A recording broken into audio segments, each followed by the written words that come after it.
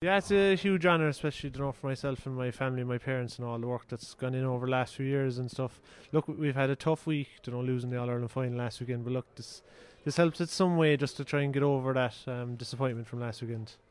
Obviously, last Sunday we have to talk about the elephant in the room. It just wasn't your day. No, it wasn't in some areas, but when we look back at the game, and like John Evans says, there's still a lot of work into like our stats and so on like that. Like we achieved everything we set out to achieve in terms of our defensive structure, our turnovers, breaks. But look, it was just one of those days where the shots just didn't go over. I think we had 25% shooting accuracy, and look, when you get to Croke Park, you need to be hitting over your 50%.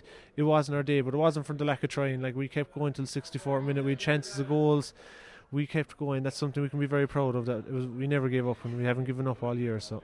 But for your team, yourselves, your management, your community, to get to the main pitch in the country and play in an All-Ireland final, yes, the result didn't go your way. It's something that you'll remember for the rest of your lives.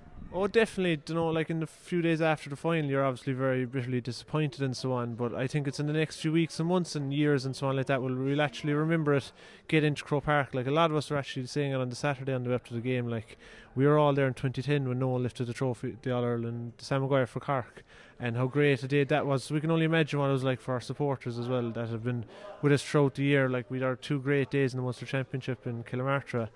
But yeah, again to Croke Park, it's unreal. We got lovely jerseys as well for the game with the writing, so most of us are going to get that frame now at home, and just small memoirs then to think back of the great year that we had. If I was to take you back 12 months ago and say, Sean, what are you expecting for the year ahead? There's absolutely no way in the world you'd have come up with the answer that saw you winning 2 counties, a Munster, getting to an All-Ireland final with your football club, but winning 2 counties, 1 hurling, 1 football, a Bollock and Kilnamarta. There's no way you'd have come up with that answer. Definitely not, especially with the hurling when we were knocked out of the group stage, losing to Dungourney inside in Park Ring. So the hurling, last year was just a bit of a blip. Things didn't go our way with a few injuries and so on. So obviously it started here. Micheál McGrath came in, took over from the great work Tom Tarrant put into us. So it was just game by game towards the hurling, and what is very beneficial for me especially is the fact that with John Evans this year and with Micheál McGrath in terms of the hurling, there was no issues in terms of training, missing matches. They were very good in terms of the training load and so on like that, so that took the pressure off me for that. But for the football, losing to Kanturk last year after extra time by a point, we took a lot of learnings from that. Like I know it's been publicised recently that Noel retired after that game, but we knew ourselves that we were good enough to win the county after that performance. Like we lost by a point, we had our chances, but we knew if we train hard, we get stuck into this year, things were going to go our way. In the league, we finished mid-table in the league, so it wasn't the greatest league, and we stuttered our way through the group stage. Well, I think the main turning point for us this year was the game against Eve Larry when we were down 5 points, 20 minutes to go, and we really turned it around. But yeah, coming back to this is something you can never think of, winning 2 counties and reaching All-Ireland final at your club. I'm pretty sure it won't ever happen again in my life anyway. So yeah, it's a huge achievement and one that's really very, very special to myself and my family. And of course, Sean, both county finals turned out to be the ends to both of them were sort of crazy. Yeah, they were. Like thinking back in the hurling, you actually forget how long ago it actually was, because when you're still training and so on like that. But that was a nail-biting finish. We knew Middleton were going to be good, but when the game starts, it takes a life of its own. Like Matthew Bradley had an outstanding game that day, scoring more than 10 points. I think it was 13 or something like that. So that was a huge plus for us. And then you have a week turnaround, then you're going to Páirc Uí Chaoimh again for the football final. So towards the end of that, all we can remember, and we'll remember forever, is just Shane Deneen scoring the 3 points at the end. Like we thought we were dead and buried.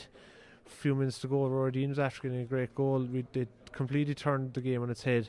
But yeah, we just kept going towards the end. The points and the celebrations after was just amazing. Just amazing feeling. For a fella who grew up in a real football country, how did the love of hurling come about? And I'd say you're going to mention your uncle, Tomás O'Murracu. I am, of course. So Tomás O'Murracu would be my uncle. So he started playing hurling over in Bullock a long time ago. And he was very well known over there. Everyone knows him for his scoring, but I'd say more so for his tackling and injuring other players and so on like that. So my mother and my father started driving me over since I'd say the age of 8. And in fairness to Bullock, they've been excellent to us. The Barry Murphys, the Tarrants, all the families are over there. Sometimes they drive over to Kilmartin to collect us to drive us to a game. and they're very accommodating with the football. They knew that was number one, so it was great, yeah. And I go over to Abollock then. It's a bit of a how would I describe it? You go over and you're meeting with different people. They're your friends that I know from a long time, like Shane, our captain there. Myself and Shane get on very well.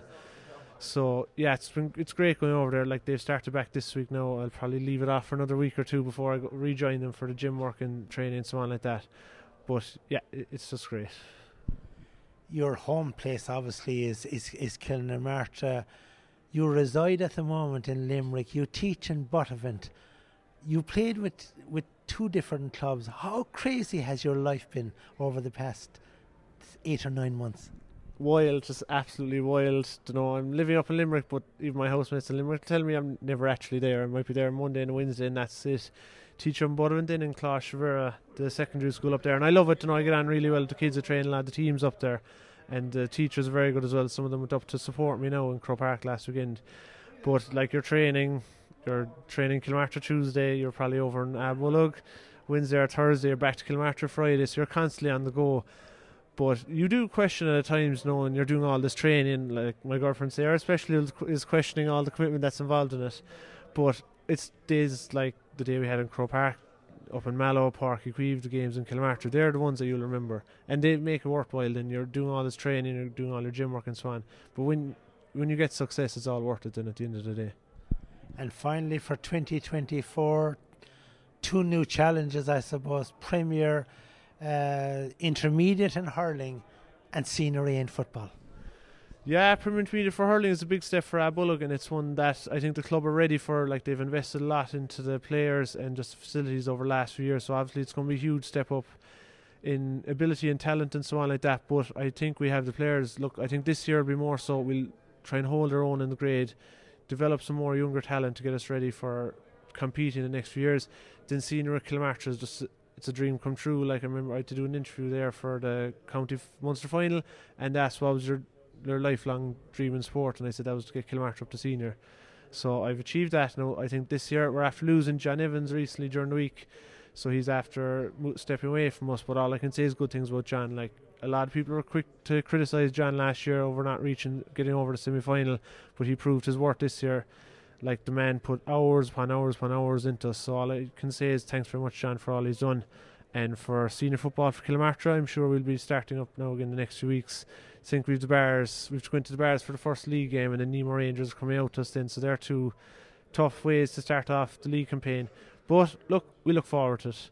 It's something that we always wanted to do. I'm sure the lads will be getting ready in the next few weeks, get back training, get back into routine, and we'll take it from there. And look, if we can get out of our group, we'll be happy with that.